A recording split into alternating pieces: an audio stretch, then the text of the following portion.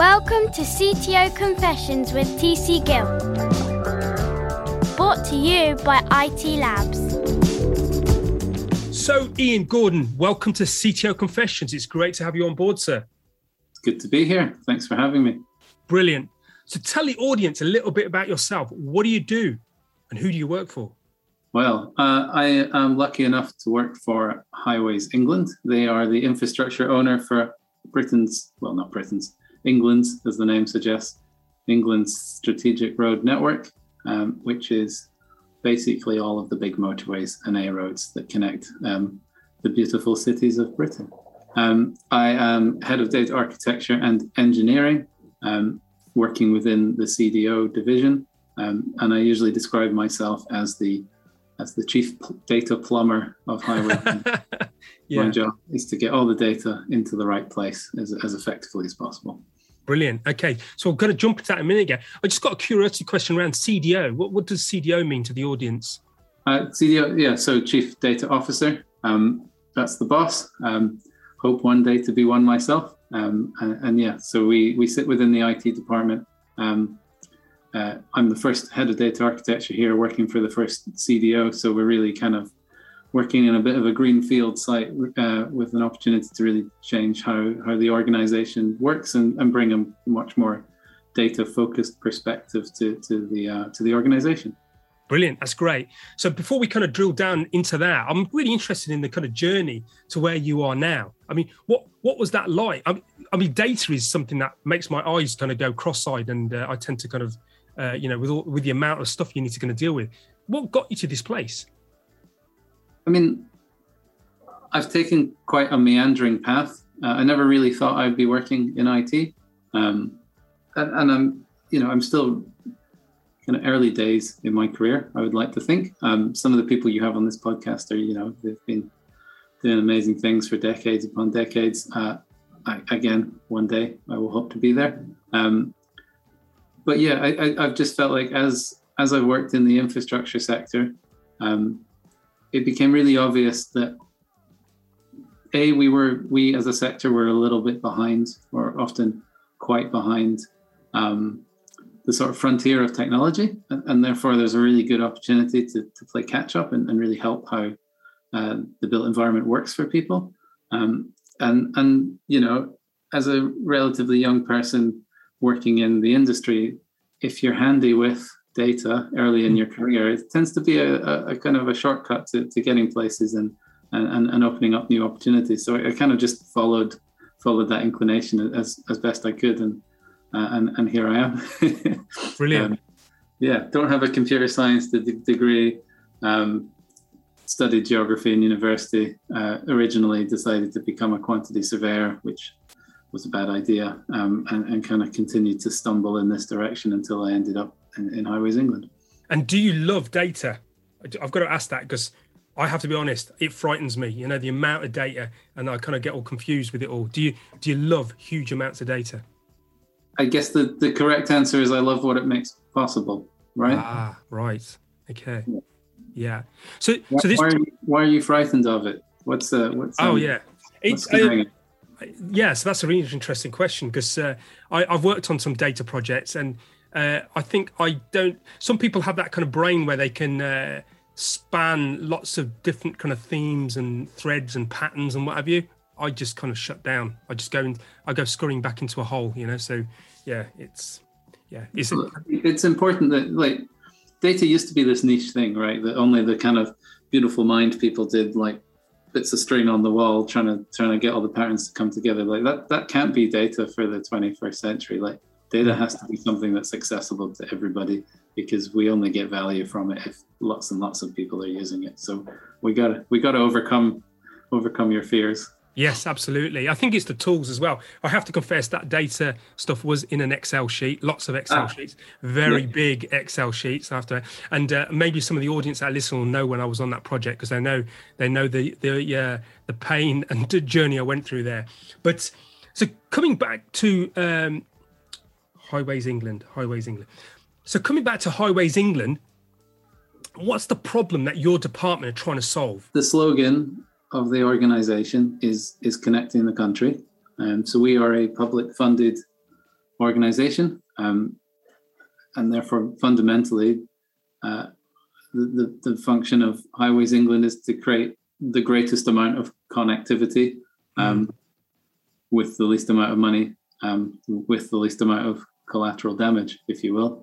So how do we, given we work in a world of finite budgets, given that we are spending everybody's tax money, how do we best invest in making our road network more effective, more responsive, easier to use, more accessible, within the budgetary constraints that we face? So that's great, Ian. So where are you now with this project? How's it going? I mean, look, the roads have been there for a while now. I think what's changing in the 21st century is, if you look back at the motorways, I'm probably going to do motorway aficionados a disservice here, but to you and I, not a roads person per se, if you look back at a highway 50 years ago, probably doesn't look a whole lot different from what it looks like now. Maybe the signs look a bit different. But underneath the skin, there's some pretty fundamental changes, even now, as to how it's operated, in terms of traffic modeling and controlling the network and responding to emerging problems more effectively. But I think if you look forward 50 more years, that change is going to be even more pronounced, and it's going to change in a way that means that we can't take for granted the role of Highways England or any infrastructure owner being the same as it has been for decades now. So we're going to be in a world where, one way or another, there's going to be a vast change in the patterns of fuel consumption. With the UK government's remit to move away from petrol-fueled vehicles, we're going to have electric cars buzzing around the network sooner rather than later, I hope. And maybe more fundamentally, those cars are going to be more autonomous. Yes. And that begins to make increasingly controlling the flow of traffic in the country more of a data problem. Like, there's still going to be the routine kind of let's make sure there's no potholes in the road type of question to answer. And there's obviously a data input to that as well. But the question of how do we regulate and manage the flow of autonomous vehicles across the country most effectively is a fundamentally different question to what we have to deal with today. Yes. And the role of every organization in doing that, whether it's ourselves or Waze or Google or whoever, is also open for debate. And it's going to be absolutely fascinating to see how that pans out. So, working in a data function within Highways England is what kind of capability do we build within the business so that we incrementally become a more data capable, data savvy organization so that we can continue to add value and continue to serve the public as these pretty epic changes happen in the industry. Yeah, it sounds like you're preempting the changes that they're already happening, but there's going to be even more kind of going forward. A data-driven policy around the infrastructure of the nation. So, what are the challenges you're facing right now, or is it all going smoothly? No, yeah, everything's great. Don't worry. I think there's a few levels to it. So, like any industry, particularly public sector industry, there's a lot of technical debt, and so we've got a lot of work to do to just create a kind of baseline level of capability where we know where our data is, we know it's secure, we're able to access it, we're able to make use of it, and we're able to build new services on top of it.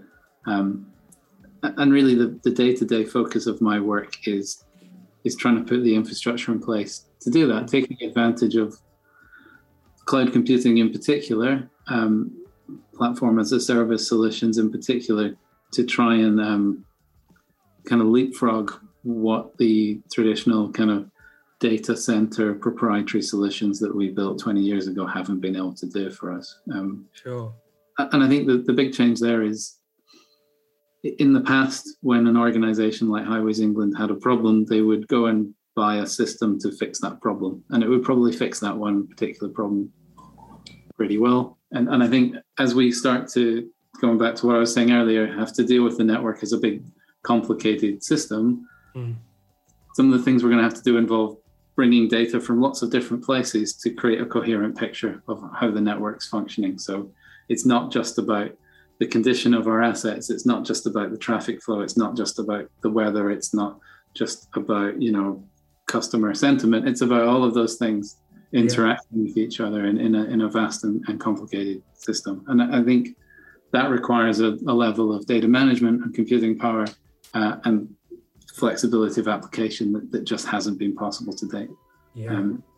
And that then brings you into digital twin world, where if you have that level of data confidence and management within an organization like Highways England, well, we're only a tiny part of the picture. You've got to think about all of the other local authorities that manage our roads. You've got to think about other transportation options like Network Rail and the aviation sector. You've got to think about the power and the water and the telecommunications networks that make sure those things can continue to operate on a day-to-day basis.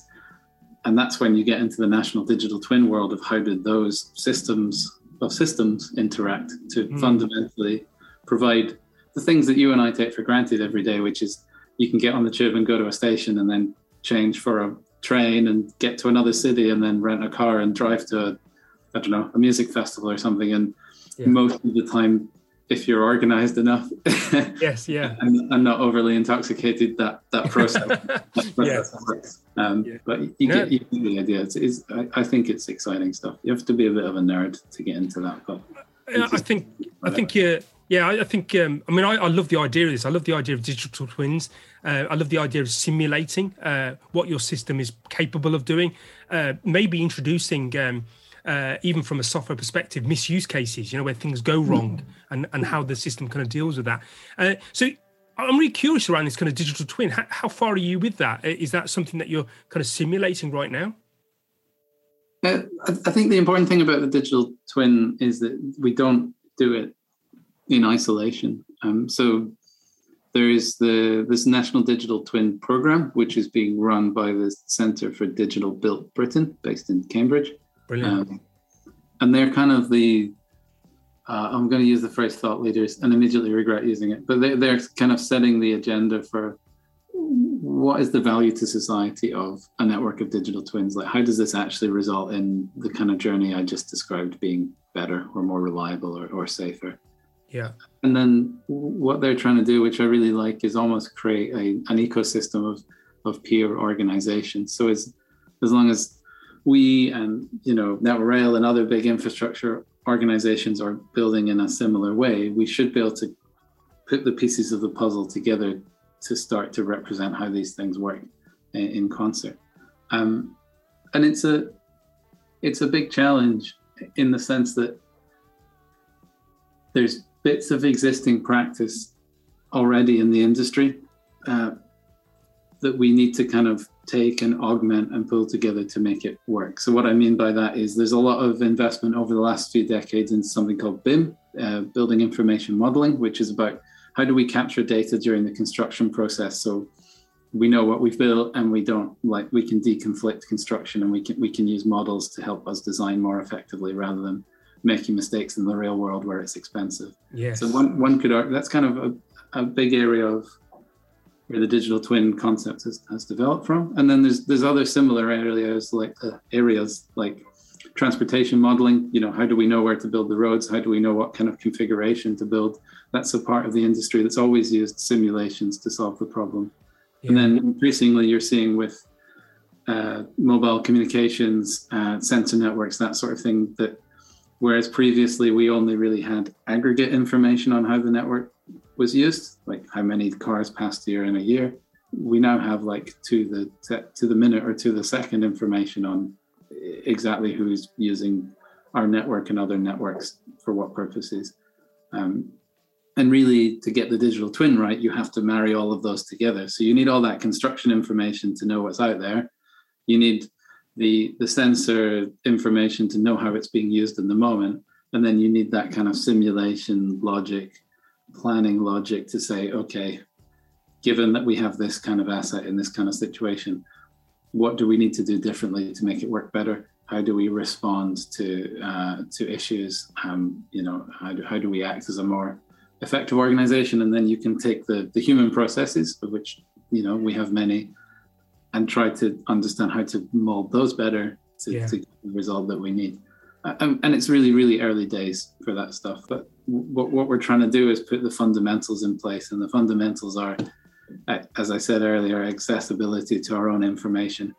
And fundamentally, some sort of logical model of how it all hangs together. It's not enough just to toss all of the data into a data lake and some sort of miracle happens.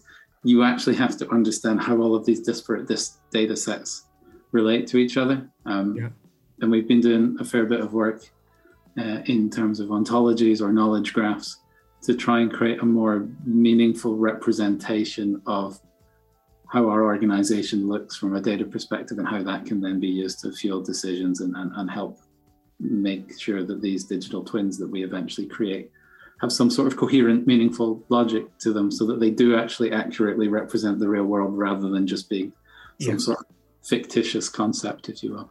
That's right. I'm curious around this. I love this idea of this data kind of coming together. And is the idea that you kind of pull the data into one place, or do you just kind of like pull it from various aspects of your reach, other systems? I think opinion is divided on that point. I've had that challenge. So my approach to date has been to centralize, to basically build a sort of standard data platform in the cloud, and make sure that as many as possible of the source systems that we're using on a day-to-day basis are pushing copies of their information into the cloud on a regular basis, so that it can be used for analytics and downstream applications. And that's a slightly, we're using modern technology, but that's maybe a slightly old-fashioned way of looking at things. Ideally, you could have this kind of beautifully loosely coupled mesh of applications where, because they all have APIs, you can basically run queries across them without ever having to duplicate the data.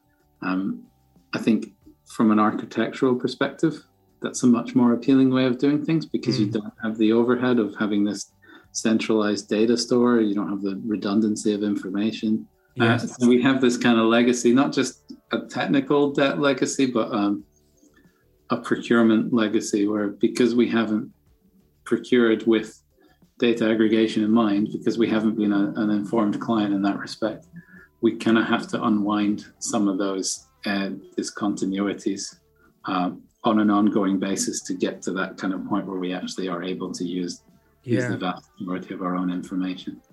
Fantastic. I've got that image now. You kind of mentioned earlier on, you're kind of like the data plumber. You're trying to plumb all this data together. So hopefully that'll get easier as time goes on. So Ian, this sounds fantastic. I'm really looking forward to seeing this kind of stuff. I can see there's huge savings for the nation, making people's lives easier as well, because helping people get from A to B, and it all being data driven. So what's the vision? What's the plan? What's the roadmap like here? Are we looking, in 10 years from now, 20 years from now?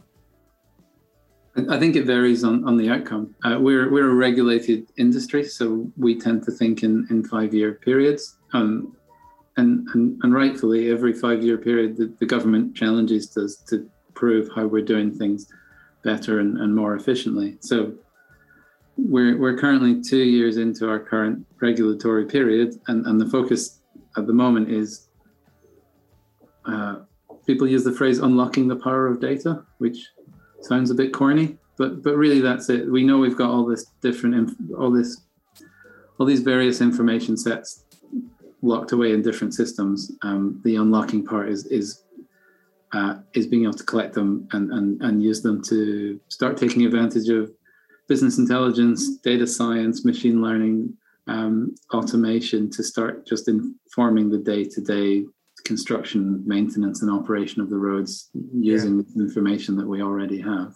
I think, and that's playing catch up to other sectors, obviously. I think once you've done that, you start to look towards, okay, how do we then start to get ready for this paradigm shift? So given that we're moving to, autonomous vehicles, mobility as a service. What's our role there? What is the role of infrastructure in that context? And increasingly, it's likely to be less about managing the physical assets, particularly things like signs, and more about providing contextual information to autonomous vehicles. So there's this idea of the naked road, where because the vehicles are autonomous and they know where they are and they know what the speed limits are at any given time, you don't need a bunch of signs communicating visually to human beings. But what you do need is 5G or Wi-Fi connectivity on the road so the vehicles can communicate to one another, and so that we can communicate information to those vehicles. So we're basically taking the person and the signs out of the loop and just saying directly to the vehicles, there's a traffic jam a mile up the road. You can't see it because you're around a corner, but you probably want to slow down right about now. Yeah. And that's a huge change in the role for a public sector organization. And it's clearly one that it makes us just as much a data provider as we are an infrastructure maintainer. Wow. The idea of these naked roads without signs or markings or anything, I mean, that is a huge shift. Yeah. And I'm also interested in the data that you collect. Will that come from the vehicles as well? Will that be integrated into this kind of future data pooling? Yeah, we already get information from vehicles. We use aggregated, anonymized information to inform us where people are in the network. Well, not so much where people are, but basically volumes of traffic. Yeah. And we use that to calibrate the readings that we get from physical sensors, so induction loops buried in the road and number plate readers on the side of the road. Yeah. And that gives us a fused data set that gives us a much more accurate view of how our network's being used in the moment. There's also a European initiative that we are part of that provides a feed of information on event data from vehicles. So where vehicles are losing traction, say, or hydroplaning, or otherwise having unexpected events, we can get real-time information on that. And I think obviously anonymized, like, it's not going to tell you that any individual's car has had a problem. It's on an aggregated basis, and that has the potential to change how our level of awareness of the network and the timeliness of that awareness. So it's less about finding out that incidents have happened because you see a traffic jam on a video camera, or because a person on the road reports it to us. It's more about a matter of seconds after it's happened rather than a matter of minutes. Yeah. But as with all of these things, getting the data is almost the easy part. Is about changing the processes around that so that we can actually take best use of that information. And that's kind of that's the challenge for the next few years. Is we have all this data available to us now. How do we get the organization ready and able to make use of it? Fantastic. I love it. I love this. I'm looking forward to the naked roads and this data being used to save money for the taxpayer, kind of thing. Because I can see huge savings and making people's lives easier. So I'm interested in yourself now, Ian. You the person that's kind of behind all this data and the kind of passion around. What makes you jump out of bed in the morning and go, woohoo, bring it on? Usually my toddler waking up and screaming, to be honest. And the thought of a cup of coffee. I've always been motivated, and I'm sure I think it probably comes across when I talk about this stuff. Like, I find this stuff inherently interesting, and I like that it has this tangible connection back to like people's experience of the real world. Like, it's all digital and data, but it's always hooked into like a physical thing. I take the train, I get on buses. I want my world to be as effective as possible and as sustainable as possible, and preferably, whilst I don't begrudge the government my taxes, I want to make sure it's being used effectively. So that's definitely the motivation. I do worry that our generation has and I don't mean this in an overly judgmental way, but there's people much, much smarter than me that have spent their life's effort, figuring out ways of, delivering pizza to people or getting people to gamble a bit more on apps and that sort of thing. And I think I kind of wish that more of the best minds of our generation had really invested in getting the real world to work more effectively. Yeah. And I'm also curious, Ian, around, how you roll as a leader. What kind of leader are you? What's worked for you in the past or hasn't worked for you in the past even? I think being stubborn hasn't worked for me in the past. I think most people that I work with will tell you that I'm still pretty stubborn. I think if I have a superpower as a kind of working person, it's my ability to learn from others. I'm probably better than most at admitting that I don't know things, particularly from a technical perspective, because I don't have that like epic, strong computer science background. So I do get confused pretty quickly. And I think I try and surround myself with people that understand this stuff better than me. And I kind of try and act as the vessel so that technical expertise can be communicated and enacted as clearly and effectively as possible. Because, anyone that's worked with technology will know that, the people that pay the bills aren't always the technically savvy people.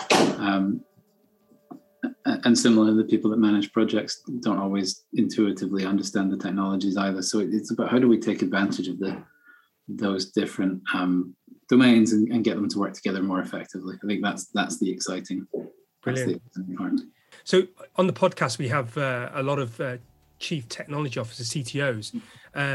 Leading in the kind of data space, is it different? Do you kind of notice any difference, any nuances? Most CTOs will have a real depth of technical knowledge that I couldn't even begin to comment on. I think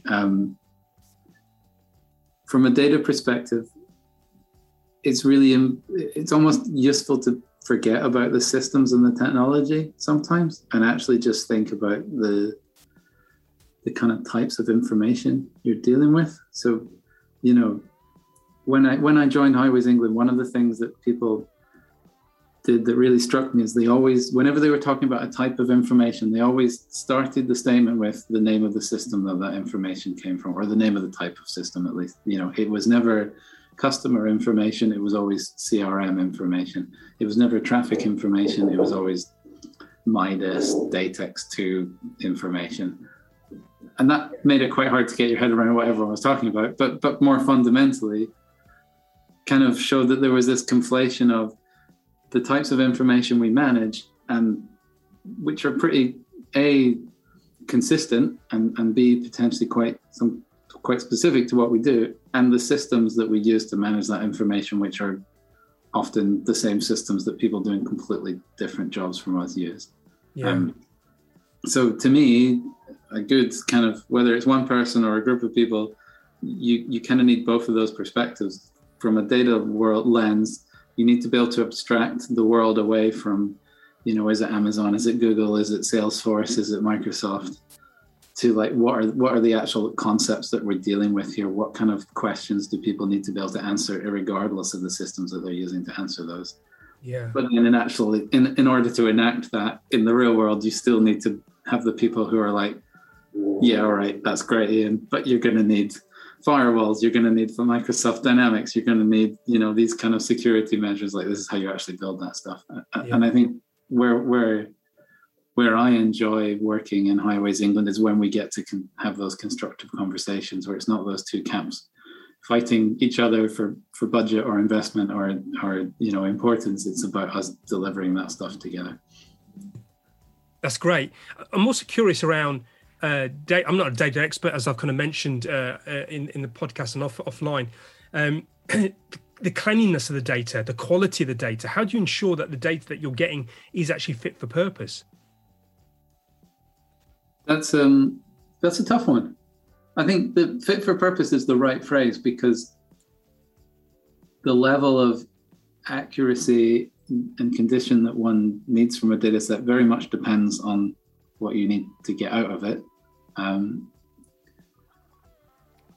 and it's almost a function of quantity as well as quality, isn't it? So, if we're doing machine learning, if you have enough information, and if that information isn't overly biased, you can probably work around a lack of data quality. But if what you're actually doing is trying to provide very specific information to, say, a bridge engineer on a particular asset, there is no quantity, but you need to make sure that the few bits of information you do provide are pretty bloody good. Yeah. We spend a lot of time thinking about the value of data. Our team's done some pretty thought-leading, I'm using that awful phrase again, some pretty groundbreaking work into the economic value of data in the public sector.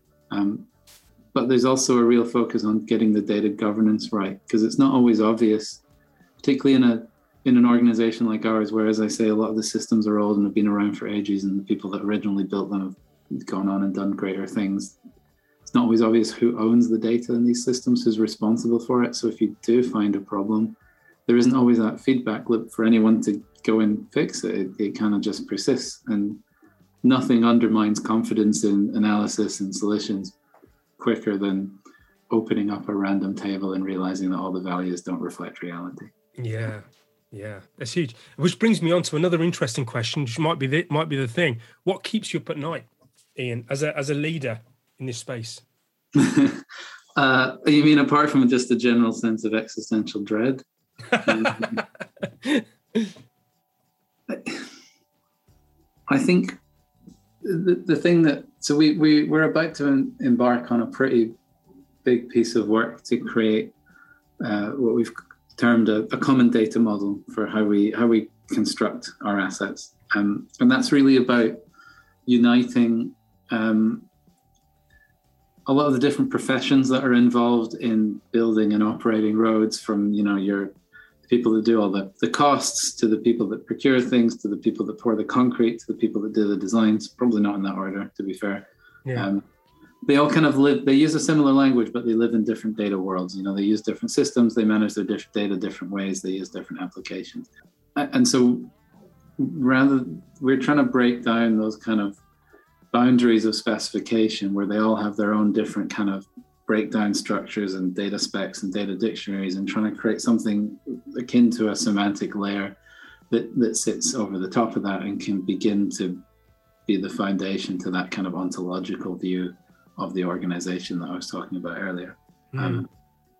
Which all sounds really great in theory, but when I wake up in the middle of the night, sometimes I worry that it's just not possible, that there's just too many different groups of people with their own kind of storied historical ways of working, that you're just trying to move too much volume at once. You're trying to change too many minds, that there really are fundamentally different languages out there, even in the same industry, and that it's just not going to be possible to meaningfully represent all of that.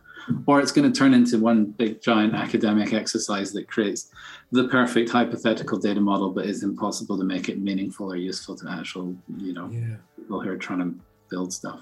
So it's still going to give it a go, but that it's that worry about, are we just trying to create the Encyclopedia Galactica that worries me sometimes. I love that terminology. And it kind of speaks to your passion, which is around making a difference. It has to it's not just about it's not an output, it's an outcome that can be useful again and again and again. So I'm curious around this, being CTO Confessions host, what would make that easier? What would make this aspect of the job easier? I think part of it's about finding a visually appealing way of presenting data back to people. And it's not so much data in the sense of like a dashboard, but data in the sense of an understanding of how things work.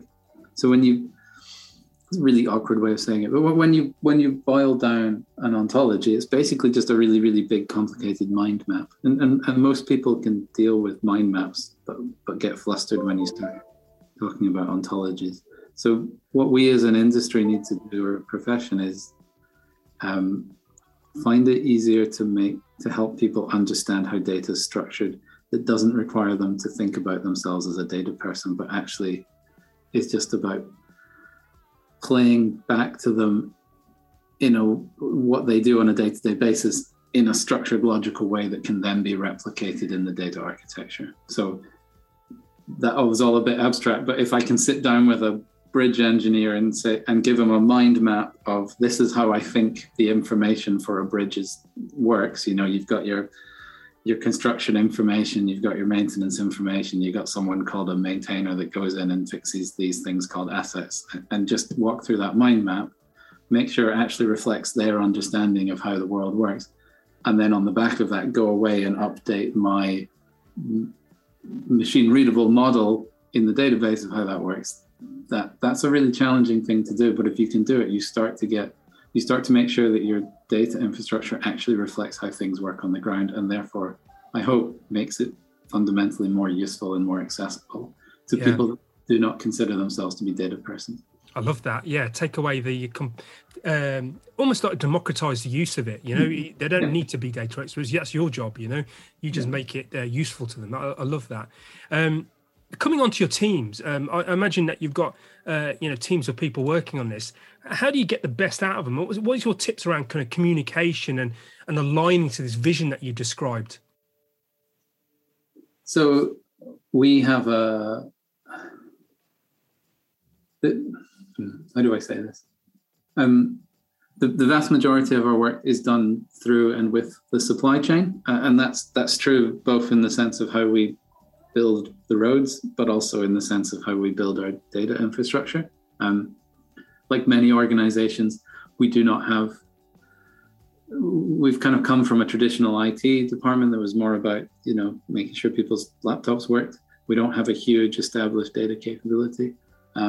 We're growing, but there are kind of limitations as to how quickly we can grow, most of which are not of our own making, but come down to things like regulations around headcount size and that sort of thing. So the vast majority of our delivery goes through the suppliers, with our small core team working as kind of product owners and trying to make sure that we're getting value from the supply chain and the procurement that we do. And I spend a lot of time thinking about how best to procure competitively, how to make sure that we don't get locked into proprietary solutions, or how do we make sure that we don't have any one supplier, pick up such a big part of the work that they're become the default choice. How do we create collaboration between suppliers who usually compete with one another? How do we surface up enough useful information in advance of going to market so that newcomers can actually bid with confidence? And then once they've landed, how do we make sure that our outcomes and our priorities are clear enough that they can go away and run a dynamic, flexible, agile process, but actually give us the value that we need at the end of it?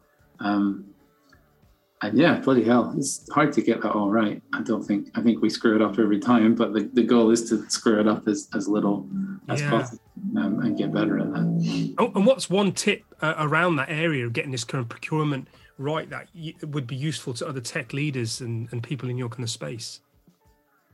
I think the thing that people are afraid of, and I've never completely understood why, is working in the open. So I think having come from supply side, having been a consultant trying to sell into big organizations like Highways England, in my case it was mostly Network Rail, it was always really hard to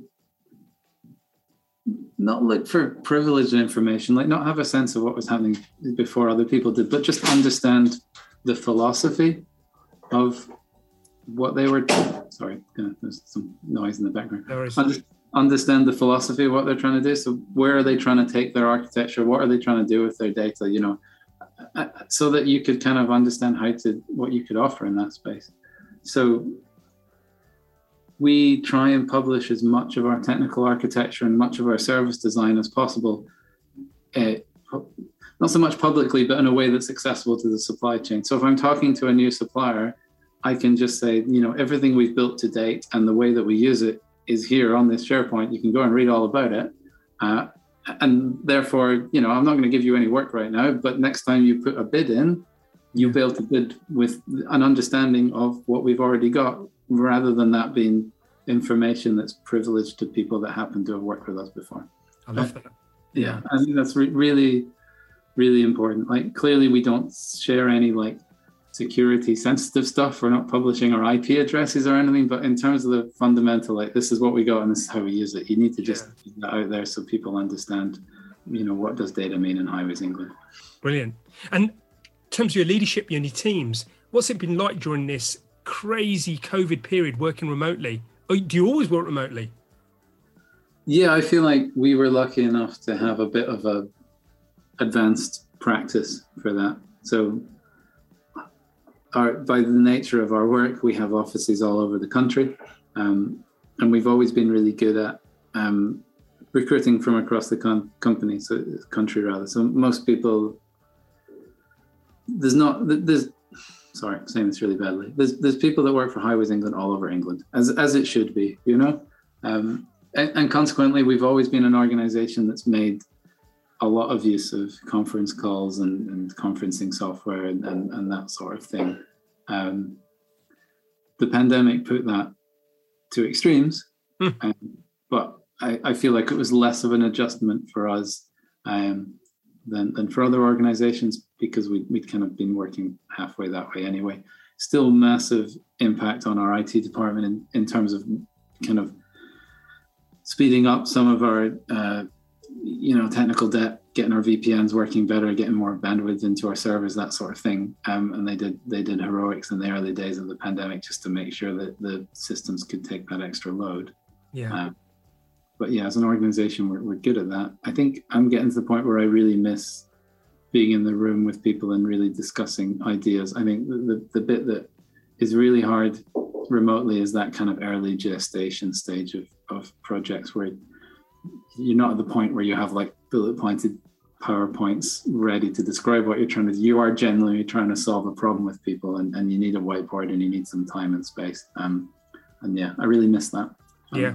I'm sure I'm not alone. So Ian, I imagine, as you're kind of putting this stuff together, you're hitting some form of engineering challenges. What are the challenges you're facing as you start to ramp this up?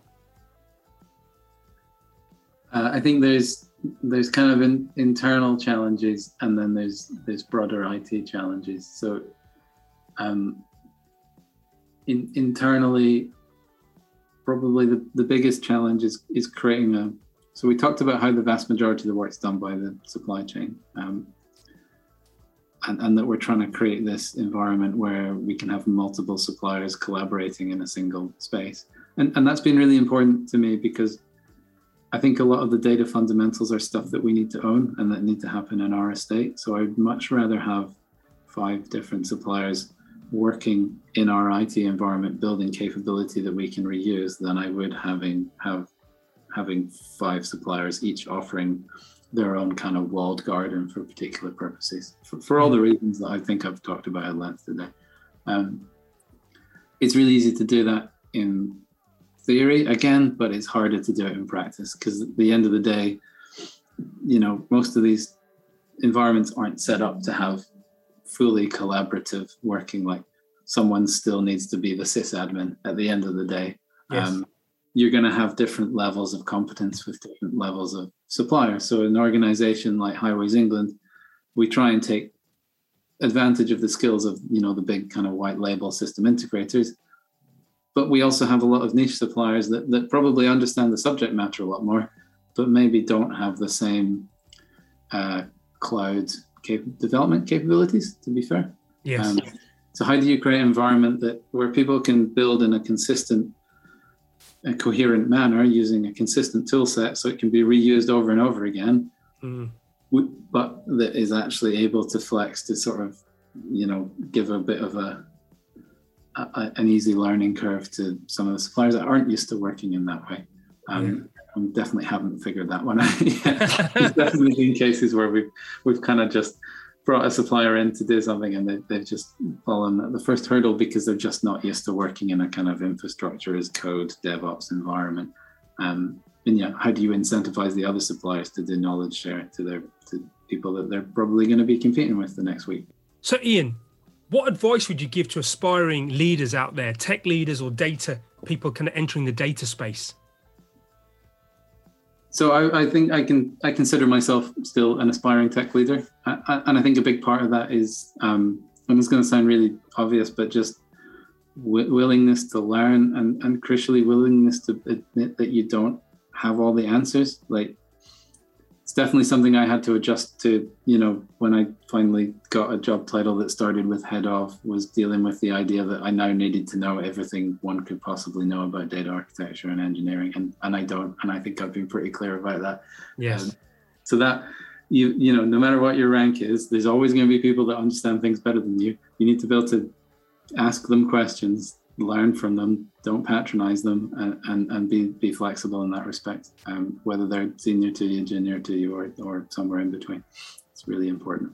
Absolutely respect that authenticity, just be honest and be vulnerable, because it allows other people to kind of step up and support you and stuff. And are there any books or podcasts or things that you have helped you along in your journey and inspired you? So there's one book that I always go back to, and I think it's kind of it's not a technical book per se. It's a book about technology. It's called Radical Technologies, and it's by an author called Adam Greenfield, who I was lucky enough to speak to a few months ago. Very cool guy, real deep thinker. Adam has written quite a few papers and books, and I think he's got another one in the works now. But Radical Technologies is a great place to start, and it really kind of it's a bit of a cautionary tale, but it really sort of stops you from getting overcome by the hubris, and really just cautions you to realize that not all of the things you do are going to work out great, and you need to be aware of the biases and the unintended consequences that could result from what you're doing. Of it. I'm going to add that to my book mountain to read, my Himalayan book mountain. In fact, it reminds me of the Black Mirror series, where the other side of the technology kind of story, where it and I think it's good to be aware of these things, so it's almost like a searchlight. We can then see where this could go, and preempt it, and maybe kind of tune it differently. So that's brilliant. So thank you for sharing that. And I'm going to pretend to be a tech genie for a second, okay, Ian? Imagine that I've turned into a genie of sorts, pigtail, blue skin. What's the wish as a tech leader? What's your wish in your space?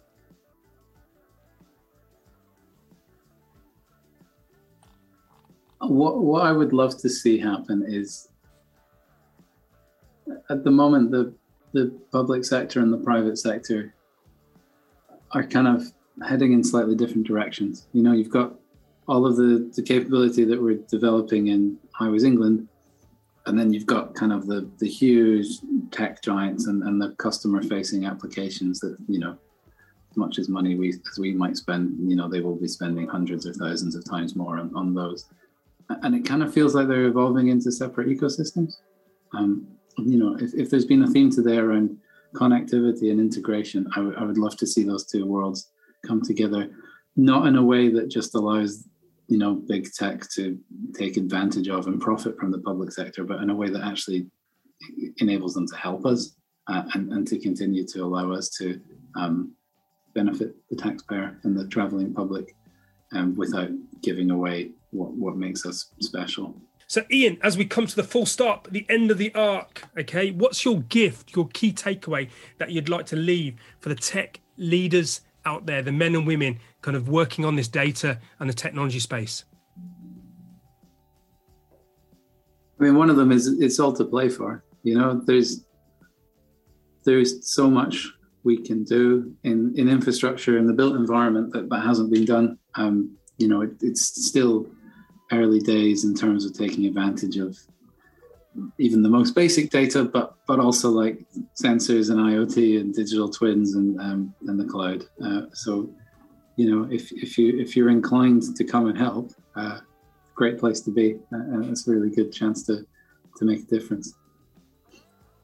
Brilliant, excellent. Thank you for that, Ian. Thank you for coming on board. It's been great speaking to you, sir. Yeah, thank you very much. It's been a pleasure. Remember to subscribe to CTO Confessions podcast and IT Labs newsletter, where you get regular tech articles and invites to the IT Labs webinar series. URLs for this can be found at the bottom of this page. We are consistently creating material to create, nurture and support a community of tech leaders. And of course, if you want to know more about IT Labs services, including our Teams as a Service service, please don't hesitate to get in touch. As mentioned in the intro, please think of us like tech leaders' favourite off-the-shelf service, providing agility, high-performing teams off that shelf with a wide breadth of skill and knowledge. Well, that's all, folks. Look after each other and keep safe. Wishing you all a good day or evening wherever you are in the world from all of us here at IT Labs. Live long, live well and prosper until we meet again on the next CTO Confessions podcast.